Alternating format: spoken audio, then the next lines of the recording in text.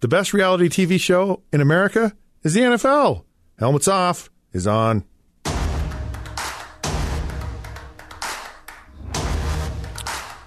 All right, welcome to another episode of Helmets Off. Scott Mitchell, your host here. It's that time of week where we give some observations from the pocket of things that are happening in the NFL.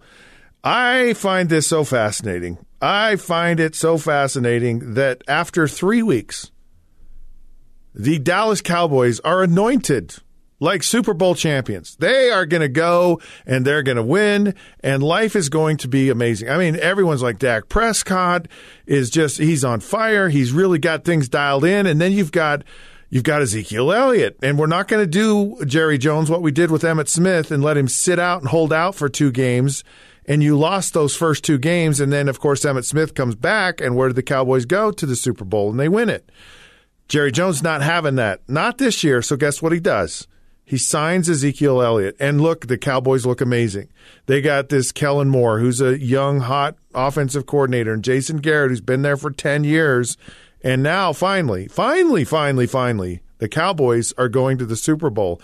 Well, hold on, folks. Hold on, folks. The Cowboys have now lost 3 in a row. And you watch how they've lost. It's been rather, I want to say, almost disastrous. It's like they're kind of in it, but they just can't seem to win a game. And so here's the talk today. And this is what blew me away. We should fire Jason Garrett. And you're scratching your head. I mean, you're really scratching your head because everyone's like, he's won 1 playoff game. And he's been there 10 years, and he had the great Tony Romo, and now he has Dak Prescott. And I don't think Tony Romo's that great, but and he's comical as an announcer. Whatever, he's unique. I'll just give that, and he's good. I mean, Tony Romo was a good player. I'm not saying he's not. That's another conversation for another time, because I can tell you how NFL players really think about other NFL players. And we're all kind of, in reality, we're all kind of snotty about it. Like we're not really about giving the other guy his due, and that's the reality. People can say whatever they want, but we're just kind of petty as NFL players, and we're also kind of competitive too. Like no one's better than we are. Just how it is. That's how you get there. Okay, I'm coming out of that rabbit hole. The Cowboys. For all of this like crazy talk, it's 6 weeks into the season, and guess where the Cowboys are? They're in first place. Like what looked like them running away from things, after all of this craziness, they're still in first place. Now, part of that is because, well, the Washington Redskins are really bad. We're going to talk about them later, a whole lot later. But the Philadelphia Eagles, here they are. They're out of this thing. I mean, they're so out of this thing. And all of a sudden, here are the Philadelphia Eagles. They're 3-3 as well. I mean, they lose this tough game on Monday night a few weeks ago, and they lost to Minnesota. They're they've kind of been fighting and scrapping and fighting, and here they are. They're leading the NFC East. So here are these 2 teams. They're actually tied 3-3. And mind you, 3-3 isn't anything to write home about. 5-1 is much better. And of course, 6-0 is even better than 5-1 because, you're all smart about math and how fewer losses is a better thing. But here they've had these struggles. Struggle.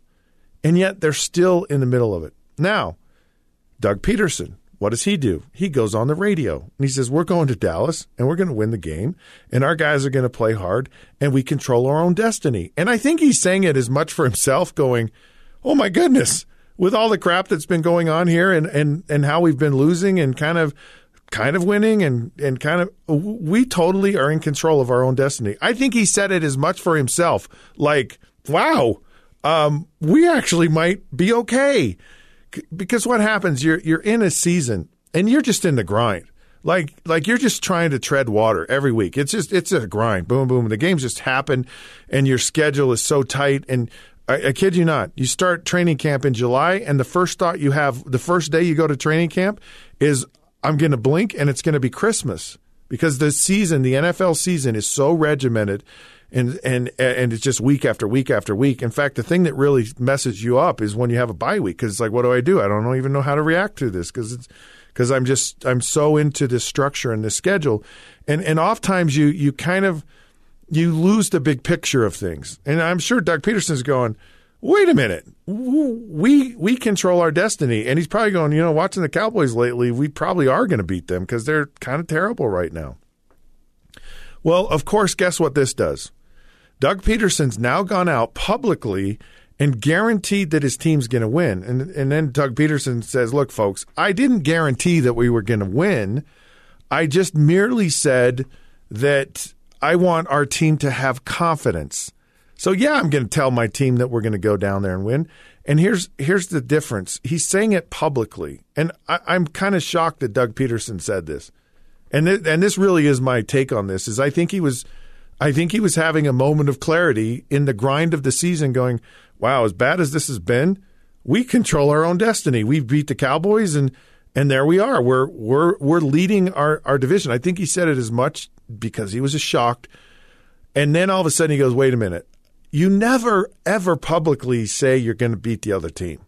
I don't care, confidence or no confidence. You don't go out there, Doug Peterson, and you know this more than anybody, and tell everyone, the world, that you're going to go beat the Cowboys, because the Cowboys are not taking that as, oh, Doug is just talking to his team to build confidence in them.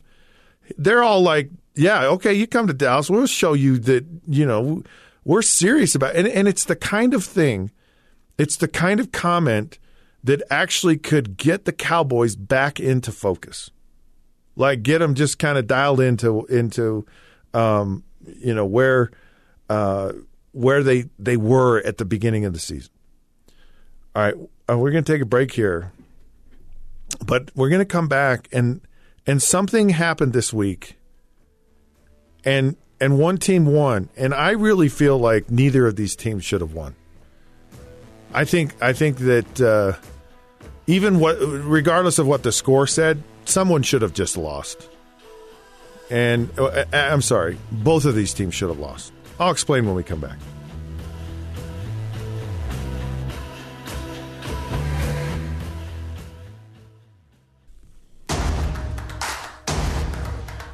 All right, welcome back to Helmets Off. As I said at the beginning of the show, the NFL is the greatest reality TV program in America. There's nothing that provides more drama and more real, just angst than the NFL. And it happens every week. And I love this about the NFL. I really do. I think it's fascinating to tune into. And of course, if you're a fan, you're just like, you're tearing your hair out. You literally are tearing your hair out every week. You're just like, oh, I can't stand these guys. They're morons. They're freaking morons. I hate my team.